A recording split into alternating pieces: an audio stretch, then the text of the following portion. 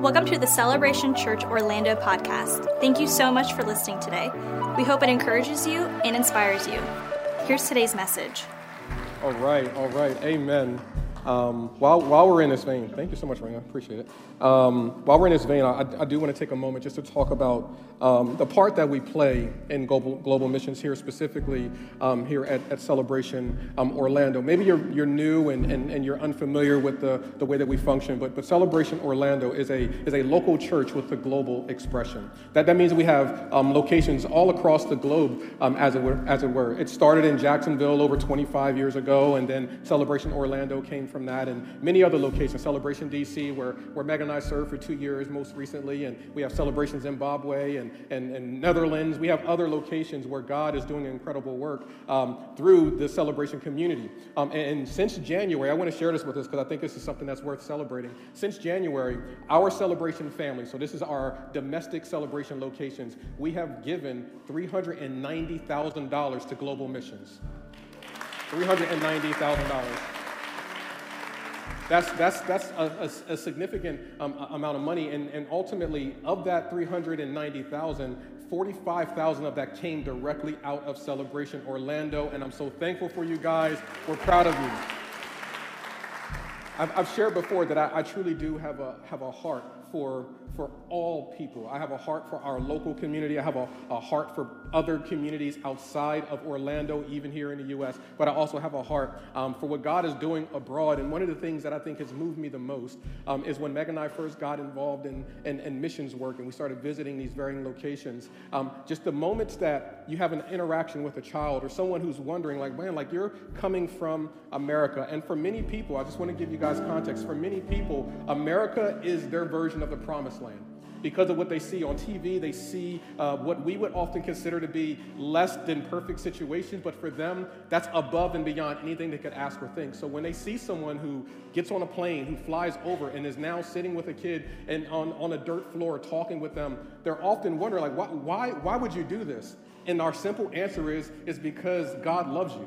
That becomes a tangible opportunity for them to recognize the love of God in our lives, and that's why I have such a heart for global missions. So we partner with local organizations in those global places and ultimately try to show the love of Jesus to people, and that action goes a very long way. So yes, I want to encourage you guys to please consider to pray, to go and to give. It's not as overwhelming as you think. I think all of us can do a part in helping the gospel go beyond just us. Can we get a good amen? Amen and amen.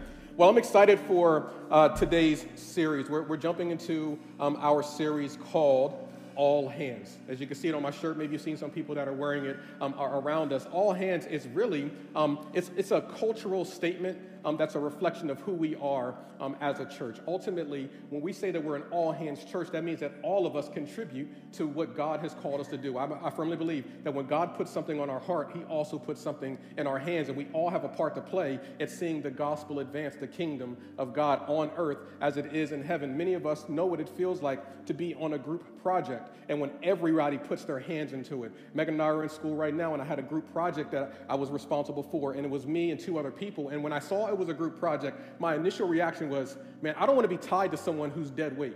I was frustrated, but then I was so lucky that I was paired with people who were as passionate about the subject matter as I was. We met, we talked, we all worked together, all hands, and we completed an amazing project. And of course, your boy got an A, because why wouldn't I? Like, all hands. But we also know what it feels like when we're in a project or we're all working on something and everybody's not contributing, and the burden that it can feel and how you feel like you have to contribute extra.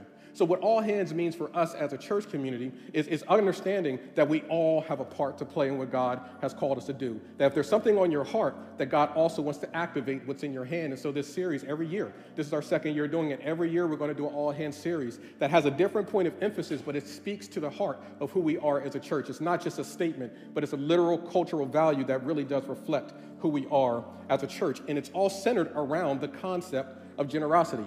And generosity in these 3 primary areas. Generous with our time. Giving our time is a valuable thing that we can give to people to partner with the kingdom of God. Giving with our talent, the gifts that God has given us, and how can we use that to advance the kingdom. And then giving of our treasure, our resources, what God has blessed us with. He is trusting us to be conduits of those resources so that we can advance the gospel. That is what a good church community does.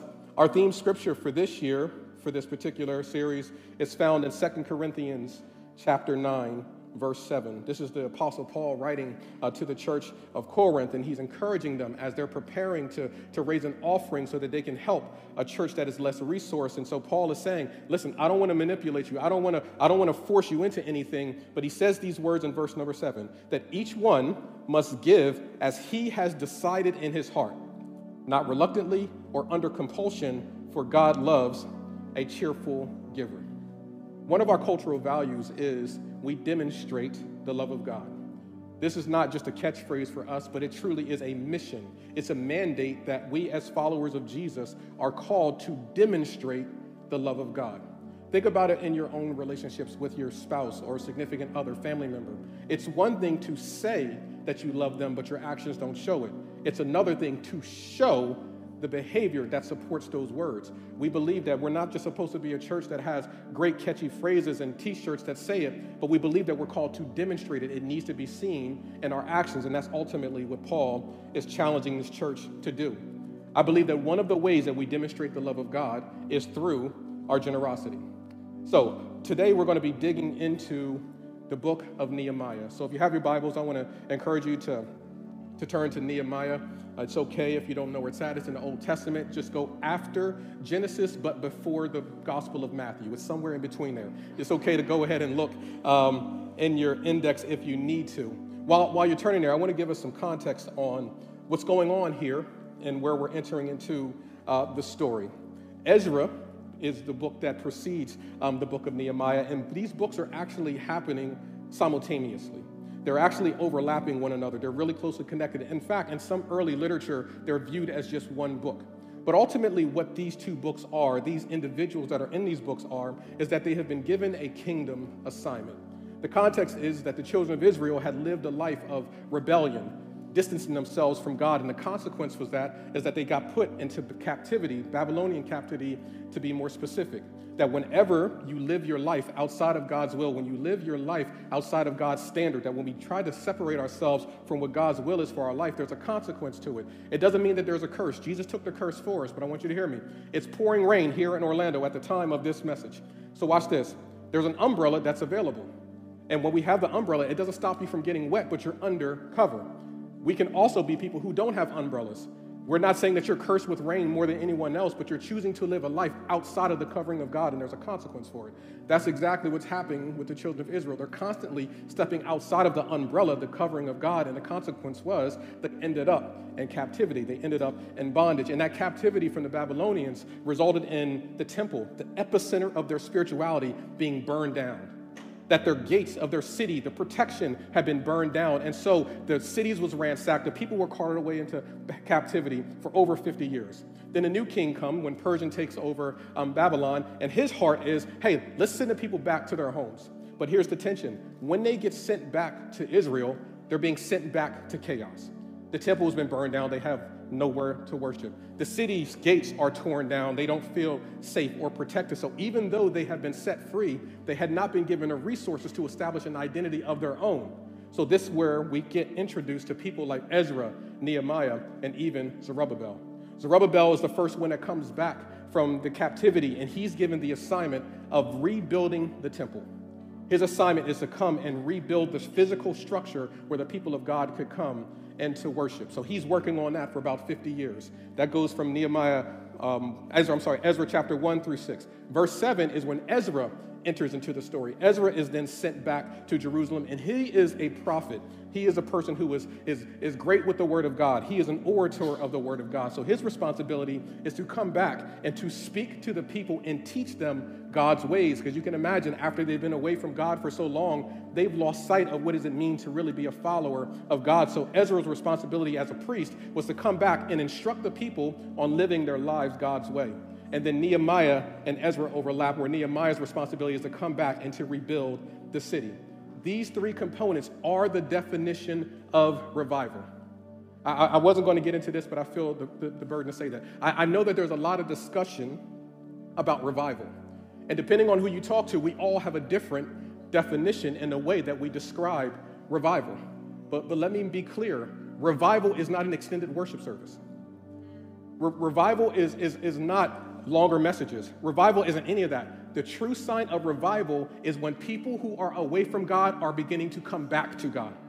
That's what we call revival, a spiritual awakening. So yes, God will use worship to ultimately cultivate an environment for it. But I think that sometimes our desire to see revival, we're completely missing the whole point of it, and that is to see people's hearts that are turned towards God. This is the revival that we start to see activated in the community, and we all have a part to play in it. As we now begin to zero in a little bit more closely on Nehemiah's perspective of this story, we pick up the narrative at chapter 1, verse number 1.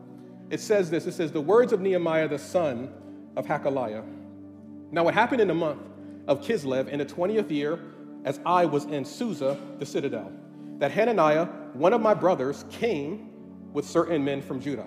And I asked them concerning the Jews who escaped and had survived exile, and concerning Jerusalem.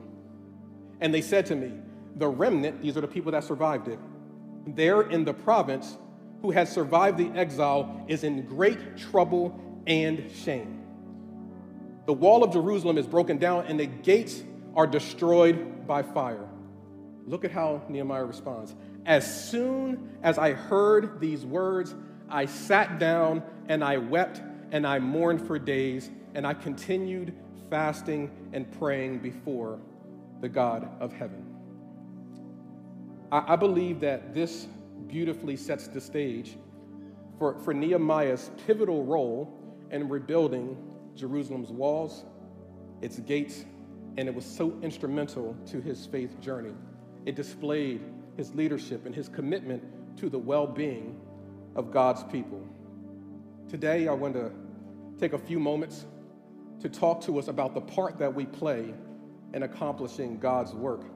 And I've entitled today's message, Matters of the Heart.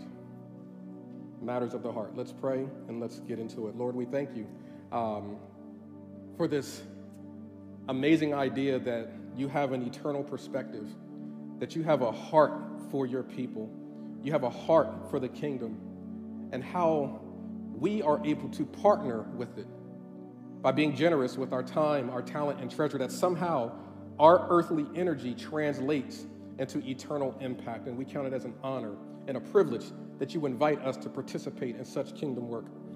Lord, I pray over the next few moments that you give us open eyes to see you and only you. Lord, I pray for open ears that we can hear you and only you. And God, I pray for open hearts that we can receive everything that you want to deposit into us today. We pray that it goes on good ground, it takes root. In Jesus' name, amen, amen, and amen. I want to share what I would consider to be probably like my top three most scary experiences that I can think of that I had ever gone through. You know, just to give you guys a little bit of context, as I mentioned, we are a local church with global expressions. Megan and I are from the Northeast, so you guys know that we're diehard Eagles fans, God's team. So we are still undefeated. And if you guys remember last week, we talked a little bit about them going against the Buccaneers, and the Eagles have triumphed. And this is how you know it's God's team. Their opponent, do you know what his name is? Captain Fear. That's demonic. Anytime that the people, I just want to let y'all know. So yes, this is where we're from. This is why we are such diehard Eagles fans. But we moved to Jacksonville, Florida over 20 years ago, I guess now, and we started attending Celebration Church in Jacksonville. And while we were there, we were attending, we started serving, then we came on staff, and God just radically changed our lives. But while we were there, our children were very young. They literally grew up in the household of faith. That's just kind of what it meant to be on staff at a church and to also have your family integrated into the life of the church. Like, I firmly believe this statement to be true, that a legacy is not what I leave for my kids, it's what I leave in them. And one of the things that I left in my kids is that we are going to be a family that orients ourselves around the house of God. Because let's be honest, I'm in ministry. I'm not going to leave a lot for them, but I can leave in them what it means to be a follower of Jesus. So they were raised in a household of faith. That was their perspective. And so what happens when the children are there, they're there for all of the services and they're all around. So what ends up happening is like the staff children becomes like everybody's children. all of the staff knows each other's kids. The people that are serving knows each other's kids. Like, it's just kind of a part of this large family. So even though our church in Jacksonville is significantly larger, it still felt small because everybody knew each other's children. And so for my youngest, Caleb, he knew what it meant to be in this family. He knew what it was. And so he would just come and go as he pleased. Like, all of the other staff kids, they functioned within the boundaries of what it meant to be a staff kid. Not my son. He's always looking for the outside. So he's like, okay, like, I know that this is where all the staff kids typically go, but I'm going to go to the coffee shop and I'm going to get me something to drink. So he would just walk in, stand in line, and order his drinks. True story. I had one of our staff members come to me and said, like, hey, I just want to let you know that on some Sundays that Caleb comes in, he walks to the front of the line, he orders himself a white chocolate mocha, and then he'll say to the person that's working there, put it on my dad's tab and walk away. He said, no one's told him that you don't have a tab. Like, I mean, we don't even... But that's just what it means. You're just in the house of God, and it's very familiar. It's very common. People who are used to seeing you. But here's the other side of it: that when you get there, it becomes too comfortable, and people get too they get too comfortable while they're being there. Here's what I mean by that. So on this one particular Sunday, we had an evening service, and it was about time for us to get ready, wrap it up, and go home. So I remember saying, okay, I'm going to pick up Caleb, and then I'll wait for the congregants to leave, and then I'm going to head home. So as I go into the room where Caleb is supposed to be at, he's not there. And so what could often happen is because everybody would take the kids and different things, I'm like, okay, so he's not in this room where the staff kids typically are. Maybe he's with one of his leaders. So I begin to kind of just say, hey, has anybody seen Caleb? Who was the last person to see him? And so the first 5 minutes, people were like, oh, I haven't seen him. I haven't seen him since earlier. We saw him about 15 minutes ago. We saw him about 20 minutes ago. So it begins to build after 5 minutes turns to 10 minutes.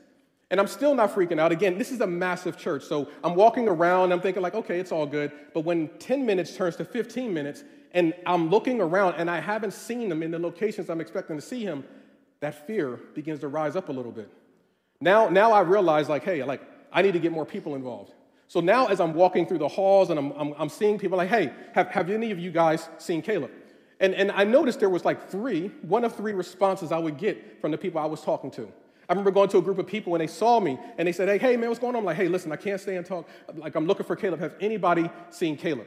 And the first response was like, no, man, I'm sure he'll turn up. He's around here somewhere. Cool. And I moved on to the next group. As I'm walking around and I'm panicking, now that 15 minutes has turned into 20 minutes. And now, like, this fear is beginning to increase because I'm like, yes, we have security, we have things that are in place, but it's hard to capture everything. So now, like, is he really lost? Like, what's going on? So I see another group of people. And when I'm walking with them, they see me, they're like, hey, man, what's going on? I'm like, hey, has anyone seen Caleb? I can't see him. No one has seen him for the past, like, 30 minutes. Like, have you seen him? And they're like, no, man, I'm so sorry that he's missing, man. I'll let you know if we find him. Okay, cool. I keep on moving. And then I get around to another group of people. And when I get to the third group of people, they see me, and they can see the fear and the anxiety, and they're like, hey, what's going on? I'm like, I haven't seen Caleb. It's been almost 45 minutes. I haven't seen him. And they're like, I'm going to help you find him. They stopped what they were doing, and they began to walk and spread out. They're sending text messages. They're calling people. They're doing everything they can because they know that the Father's heart is for the Son that is lost, and the response from them is, I'm willing to drop everything I'm doing to make sure that that lost child is returned to his Father. So I remember those moments. And then I remember when we finally found Caleb. He was sitting around the corner playing a video game with his headphones in, didn't hear people yelling for him. I was so frustrated, but I was so glad that he was back home. But here's what I remember. I still remember to this day, this was almost 15 years ago, the three responses that I experienced. I remember the response of the people that says, like, hey, I'm sure he's around here somewhere, and they went on about their business. I remember the people that said, I'm so sorry, I'll let you know if I find him. And I remember the people that said, I'm willing to stop everything I'm doing to help you look for him. I'm not going to say that I love the other people less, but what I will say is that I trust that other person more. Because they showed me with their heart and with their actions that they are willing to orient their priorities to help me find my missing son. We fast forward a little bit, and I've been thinking a lot about what does it mean to be in partnership with God's vision and his heart for his people. I think it's similar to the three responses that I saw. And what I truly believe is that us as followers of Christ, that when we continue to follow Jesus, there's a moment where he begins to invite us into this journey of helping people come home. I think we have one of three responses. The one response is, I'm sure it's going to be okay, and somebody else will take care of it. 2, hey, I'll let you know if it comes across my path. In other words, if I conveniently run into someone that needs Jesus, I'll share it. Or the third response, which is, I'm willing to reprioritize my life in an effort to support and help those who are lost come back home. I believe it's one of three responses, and I believe that God's reaction is the same as mine. He doesn't love those who don't pursue any less, but I have seen in Scripture where he trusts those who do support, he trusts them more. Jesus shows us in the parable of the talents how this is expressed at a practical level. He gives the illustration and he says, like, hey, there was a man who went away and he entrusted people with resources that could impact his kingdom. To one person, he gave 1 talent. To another person, he gave 2. And to another person, he gave 5. And he says, hey, I want you to do something with this. To the one that had 1, he didn't do anything with it. He was afraid. He stayed where he was. He stayed in that convenient space. To the one that had 2, he did something with it, and he saw multiplication as a result of it. And to the one that had 5, he did something with it and saw multiplication come back. So when the king came back and he begins to take inventory, the people that did something with what he was placed in their hands, he trusted them with more. I truly believe that that is an example of what does it mean to be an all-hands person in partnership with the kingdom of God. I am amazed at the fact that when I think about how God has orchestrated the kingdom of God and how he invites every single one of us to partner and participate not only in the benefits of the kingdom, but helping other people come home, that he invites us to play a part by giving our time, our talent, and our treasure, that we have a response in this moment. We can see in Scripture the extent that God goes through to redeem those who are lost. We can look at the story of the prodigal son and see the father's posture for those who are away from his house. We could see the parable of him leaving the 99 and going after the 1. So we see in Scripture, time and time again, God's heart for those who are away from him. But my question is, can we see that in our actions in support of it? I believe it's in moments like this that we have an opportunity, an invitation, that God invites us to partner and participate with the things that are the most important to him. So let's get past all this. We understand that. I think if we read the Bible and we have a measure of sensitivity to it, we can see God's heart for those who are broken. We can see God's heart for those who are disenfranchised. We can see God's heart for the oppressed. We can see how God uses resources in order to reach people. We get that. So why is it so hard to talk about? Why is that the subject matter that's the most difficult to really lean into when it comes to stewarding our resources, when it comes to stewarding our time, when it comes to stewarding our treasure? Why is that such a burden that we all experience? It's almost like you have to give a disclaimer whenever we're talking about money, whenever we're talking about resources. And I get it. It's because we all have our own baggage when it comes to the way that we view money. We all have our own perspective on how the church should be using money. We all have our own perspective, so it creates this tension. But at the root of it all, that's because we all live in a world where our perspective is the apex of our lives. We live in a world where everything is ran through our own filter, and our default mode is me. We live in a world of radical customization. We can customize everything. We can now, and I know I sound like an old person, but just stick with me for a moment. Like, my daughter and I will often have these discussions and these debates where I love the idea of playlists. I love all that stuff. I loved all that. But watch this. I remember when I was coming up that when you wanted to listen to a work of art by an artist, you had to just listen to the whole album. You didn't skip past songs. You didn't get a chance to skip it. Like, you put it in your cassette deck. For those of all, look it up on Google. It's like a little tape that had words recorded with music on it. You would put it in your car and you would drive, and guess what? You would just listen to all of it. You didn't like that song, so what? You just listened to it. Like, before long, you memorized everything because you just didn't skip past it because we didn't have radical customization. Technology comes, and now I can skip past the parts I don't like. I was talking with my daughter, I was like, hey, did you listen to that whole album? She said, oh, no, I only listened to 4 or 5 songs. Did you listen to the whole album? No. You mean you missed out on the whole body of work? Well, no, I don't have time for that. I can conveniently create a playlist that fits my needs. What if I were to tell you that we do the exact same thing when it comes to God? We create a playlist of the things that we like. We create a playlist of our favorite scriptures. We create a playlist of our favorite disciplines. The things that work well for us, we customize and we create it for ourselves. But those other things, let's skip past that part. Money, let's skip past that part. I don't like that. Let's skip past that part about serving. Like, I don't like that part, but just give me a message about restoring my relationships. Give me a message about faith. Give me a message about miracles. Tell me about the Holy Spirit. Tell me about that. But let's skip past these other things because we live in a world of radical individualism, and that is what is celebrated. But sadly, the Bible is the exact opposite of that. The Bible shows us that the individual isn't the apex of the story. God's will is. God's will is the overarching thing that everything is surrendered under. So when we look at these characters in the Bible who did some amazing things, it was never about their ability to do miracles. It was never about their ability to write. It was never about their ability to reach people. It was how God used them to reach people for his kingdom, for his purpose, for his glory. Everything that we see in the Bible, it is all submitted under God's will because God's will is the apex, not me. And when I look at that and I feel challenged by that, I realize that I am a part of the story, but I'm not the main character. That I play a part in advancing the kingdom, and I'm hopeful that as people tell the story of this young man who gave his life to Jesus, who laid his life on the line, who served, who preached messages, and lived in different places, that it's not about me exclusively, but it's about me living my life in a way that's submitted under God's will. That is what is celebrated when we consider what it means to be a follower of Christ. This is why Paul says, follow me as I follow Christ. It's not about me. I think John the Baptist is the perfect example of this because John the Baptist came before Jesus. And when he comes on a scene and he's preaching this idea of repentance and he begins to amass a bunch of followers and people are looking to John for his influence and his impact, John's perspective of him says like, listen, I am not the light. It's not about me. I know that y'all are all surrounded around me. I know that y'all are all interested in what I'm saying, but let's be very clear. It's not about me. That I am merely a precursor to him who is to come. In fact, I am not the light. I am just a moon, and the moon has no light of its own. It simply is reflecting the light from the sun. The moment that I make it about me and I make it about my pride eclipses my relationship with the sun, and I have no light of my own. We are simply moons who are working the night shift. I don't know who needs to hear this, but you are not the light. I am not the light. It's not about me. It's about me living my life in such a way that there's no obstruction so that the glory of God can shine through me so that more people can be drawn to him because we're working the night shift. There's people that are away from him. There are people that are lost and that are broken, that are sick, but we are not the light. It's not about us. So when I look at Nehemiah and I see the inspirational life that he lived, I see a man who had lived in a different environment, who lived in a measure of comfort, but he understood the heart of God in such a way that he made tangible actions and steps in order to draw people closer to God.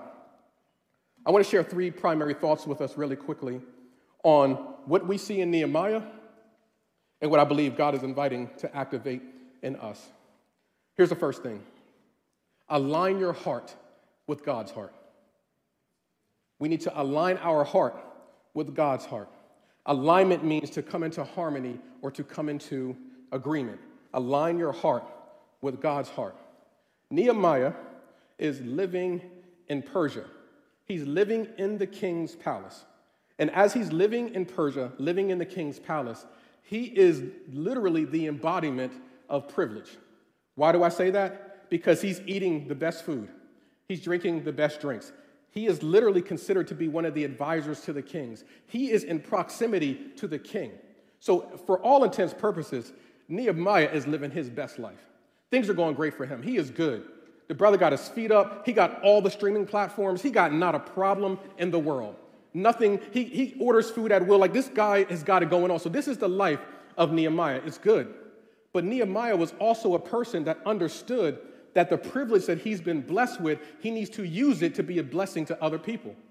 When he hears about what is happening in Jerusalem, he hears that Jerusalem's city has been ransacked. He's aware of this. He knows that the city gates have been torn down. He knows that there's no borders or no barriers. So I want us to understand the significance of no doors and no borders and barriers meant in that time.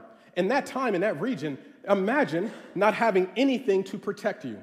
That for them, walls and doors were more important than having an army. So when you consider for a moment that Nehemiah is sitting in a palace where he has an army, he is surrounded by support, and he has everything he needs, but he hears about people who are less fortunate. He hears about people who are suffering, people who are vulnerable to the elements, people that could be exposed to being attacked from their enemies at any side. Imagine all of us right now, that if we were to go to sleep right now and we didn't have any front doors, our garage door was wide open, imagine how uneasy we would feel when we tried to rest at night. I'm being serious. Like, I know that there have been times where my family and I, we're all coming in the house and one of us has forgotten to let the garage door down. That ever happened to you? You wake up the next morning and you're like, oh my gosh, like somebody left the garage door up. We could have all been murdered last night. Like, in my head, I'm like, this could have all went south. I thank God for his covering. We got the ring. Y'all would have saw it, but I would have been gone. Like I think about that, and that's just one night. Imagine a life where you have no protection, the anxiety and stress that you will feel. Nehemiah hears this, and he is compelled to act. He is so heartbroken at saying that even though it's good for me, it's not good for them, which means it's not good for me. Yeah. There's something inside of him that he understood the heart of God and what was alignment for God's people. I often find myself wondering that if all of my prayers were answered, would the world notice? If all of my prayers were answered, would the world notice? Or would my family notice? Or would I notice? A good metric to let us know whether we have a heart that is kingdom-focused, that is eternal perspective, is when you say, if God answered every one of my prayers, would the world even see it? Nehemiah had a heart for God's people. And because he had a heart for God's people, it composed him and compelled him to do something about it. But maybe you're saying, Keith, I don't know what God's heart is. How can I bring myself into alignment if I don't know what God's heart is for his people? I'm so glad you asked, because I'm going to tell you exactly what God's heart is for his people. We read God's word and we get a glimpse into what God's will is for his people. God has a heart for those who are marginalized. He has a heart for those who are broken, who are disenfranchised. He has a heart for those who are oppressed. He has a heart for those who are dealing with broken situations. He has a heart for single mothers. He has a heart for those who are dealing with food scarcity. He has a heart for people that are away from him. So when I consider just the litany of scriptures of seeing how God responded, I believe it comes to an apex in Exodus chapter 3, when God comes to Moses and he says, I want you to say this to my people. I have seen their oppression. I have heard their cries, and I now am going to get involved, and I'm inviting you to play a part in that. That is what God has a heart for. Anybody that cannot freely walk in the identity that God has given them, people who are dealing with oppression, where there's injustice, where there's brokenness, where there's fear, where there's scarcity, that is where the heart of God is. So my question is, are you in alignment with it? Does my time reflect the things that are important for God? Does my skills reflect how I'm using them to things that are important to God? Does my bank account show that I'm in alignment with things that are important to God? Nehemiah shows us that when he hears about the brokenness of others, even though they are 800 miles away, even though these are people that he has never met, and these are people that he likely would have never met, he had a heart moment where he just sat down and he wept with tears because he had such a compassion and his heart was in alignment with the things of God. I believe the only way that we can ever be people that are truly all hands is that we got to have our hearts in alignment with God. The second thing is we need to have compassion. But compassion leads to action. This is going a step beyond thoughts and prayers. Let me be very transparent. Whenever someone sees you and they're like, hey, thoughts and prayers, that was the prayer. Like, what God wants are people who are actively doing it. When Megan and I now hear someone like, hey, can you pray for this? We stop what we're doing and we pray right there, because there is power in prayer. We have to actually do something about it. But the next step is we have to make sure that there's action to go with it. Nehemiah understood the privilege that he had. So when he hears about the oppression of what's happening with God's people, he is compelled to act. The Bible tells us that he goes into a time of fasting and prayer, self-denial, so he can bring himself into a place where he's spiritually strong enough to face the king so that he can now bring this matter before the king. He used his privilege. He used his proximity to gain access and then also to gain resources. He's talking with the king. And the king says, man, like, what are you so upset about? He's like, bro, like, I got to be honest with you, man. I'm not sick, but my spirit is. Why? What's wrong with you, Nehemiah? Like, you got the best of everything. I know I'm good, but my people back in Israel, they're struggling right now. And I just feel like I got to do something about it. I don't want to step on your toes. I think that we're good, but I feel like I got to do something about it. And the king says, absolutely. Not only am I going to release you to go, I'm going to send you resources, and I'm going to write letters to make sure that you're protected while you go. So I'm going to give you resources and authority to go into these hostile environments, but you are under the king's protection. But that wouldn't have happened if Nehemiah didn't do something about it. That wouldn't have happened if Nehemiah wasn't vocal about it. That wouldn't have happened if Nehemiah didn't take these problems and put it into the presence of the king. I'm often saying to myself, he understood that his privilege, without using it to help others, was poor stewardship. That God has entrusted me to be in this space, to have these resources, so that I can make a difference and help others. James chapter 2, verses 15 through 17 says this: if a brother or sister is without clothes and lacks daily food, and one of you says to them, go in peace, stay warm, and be well fed, but you didn't give them anything you didn't give them what the body needs, what good is it? In the same way, faith that does not have works is dead by itself. What the writer is saying, it's good to say that we love Jesus. It's good to have scriptures, and it's good to post these things on our Instagram posts. All of that stuff is great. But if there's not activity behind it, then our faith is actually dead. Our faith is not active. Our faith is dormant. What we understand is that true faith is not passive. It compels us to act. Here's my third and final thought. We need to cultivate a generous heart. It's a muscle that has to be flexed. We have to cultivate it. When you think about cultivating is in essence, whenever a farmer would go out, they would remove rocks. They would get the environment prepared so that they could plant seeds, so there could be a harvest in the future. It was cultivating it. It's digging up the ground. It's removing the barriers. It's making sure that the atmosphere is set so that when a seed is planted, it could produce fruit. A generous heart has to be cultivated. It requires us to pray. It requires us to stretch ourselves. It requires us to do something so that a heart of generosity is absolutely expressed.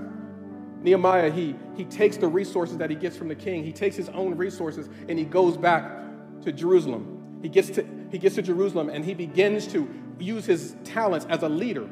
He's using his leadership to rally the troops. He uses his gifts. He uses his time. He uses his resources. And they all together are able to build the work that God has called them to build. But it all started with Nehemiah having a heart for the things of God. That was the motivation behind all of it. See, generosity is a matter of the heart, but it's cultivated in our hands. When I have a heart for God and I use what he's placed in my hands, that somehow he uses that as a puzzle piece to advance his kingdom in ways that I believe we will never understand until we are on the other side of eternity. Generosity is truly a matter of the heart. Nehemiah had a heart that was aligned with God. He had a compassion that led him to do something with it, and he cultivated by exercising his faith, even when he faced opposition and resistance. I truly believe that one of the ways we can demonstrate the love of God is through our generosity. I want to take a moment to just be completely transparent with you guys. You may have heard me say this at different times, but I feel like God has compelled me and challenged me to share this with you. I don't like preaching about money.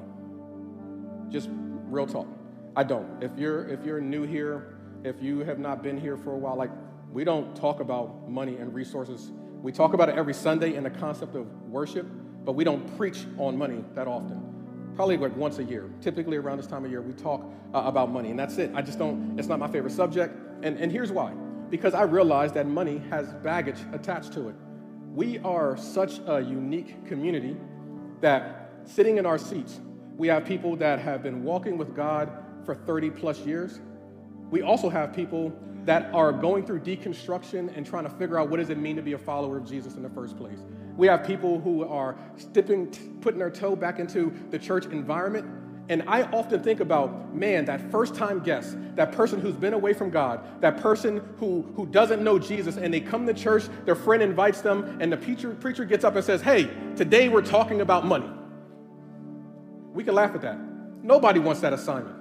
I'm always thinking about that. So for me, I'm always trying to be mindful of how we talk about resources, because you can do a quick Google search on how people's views are on money, particularly when it comes to the church.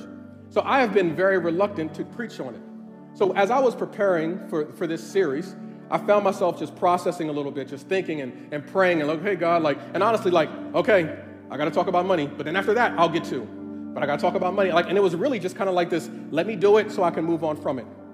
And I genuinely felt the Holy Spirit begin to rebuke me, because God began to ask me, do you have a heart for my people?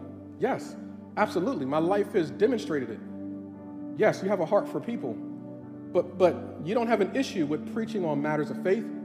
You don't have an issue with preaching on restoration, resurrection, the Holy Spirit, power. You don't have an issue with preaching on any of that stuff. And then he literally said to me, do I talk about money in the scriptures? Yeah, God, you talk about money a whole lot. So how can you say you're a man after my own heart when you're silent on things I was vocal about? We need to reclaim, what does it mean to steward the resources that God has given us God's way. And we can't function in fear, because I was fearful of how people would see it. I was fearful of how people would perceive it. So I would tiptoe around it because I didn't want to offend, and let's keep it all about kingdom, and he's going to move on people's hearts, they're going to give. And God said, that is not the case. Jesus literally says, he's talking about money. You cannot worship God and money. Jesus goes on to say, it is easier for a rich man to pass through an eye of a needle than it is for them to enter into the kingdom of heaven. Jesus doesn't make that stipulation about any other thing except money. So if I am really going to be a pastor of God's people, I need to talk about what God defines as one of the biggest barriers that keeps them from truly being free in the kingdom of God, and that is our resources. So I stand before you, repenting, saying, I'm sorry for not talking about it the way that God talks about it more frequently. We're going to step out and we're going to have the mind of God on everything, and nothing is off the table. So let me tell you exactly what the next 2 weeks are going to look like. Next week, I am preaching on tithing. I'm preaching on tithing. And watch this. This room is full right now. I hope y'all show up next week. You're watching online right now. I hope you show up next week. You know what they do in the church world is you don't tell people when you're talking about money because you know they're not going to show up. Not here. We're talking about money. And I'm hopeful that as we talk about this through God's perspective, that we can ultimately be people that are walking in freedom. We're talking about tithing next week. The week after that, we're going to be talking about offering, where we're going to talk about the part that we all play, and we're going to be launching our All Hands Building campaign. We're going to talk about the building. We're going to talk about the size of the building, the location of the building, the cost of the building, and the part that we all play. We're not going to shy back on these things because I know that God is telling us to have a kingdom perspective. So for the next 2 weeks, I hope y'all show up, but I know that the Holy Spirit's going to be here. The week after that, it gets even better. We're going to be preaching on idolatry, where we're going to be talking about the things that we have exalted above God. You ever think about when the Bible says, magnify the Lord with me? How is that even possible? God can't get any bigger than he is.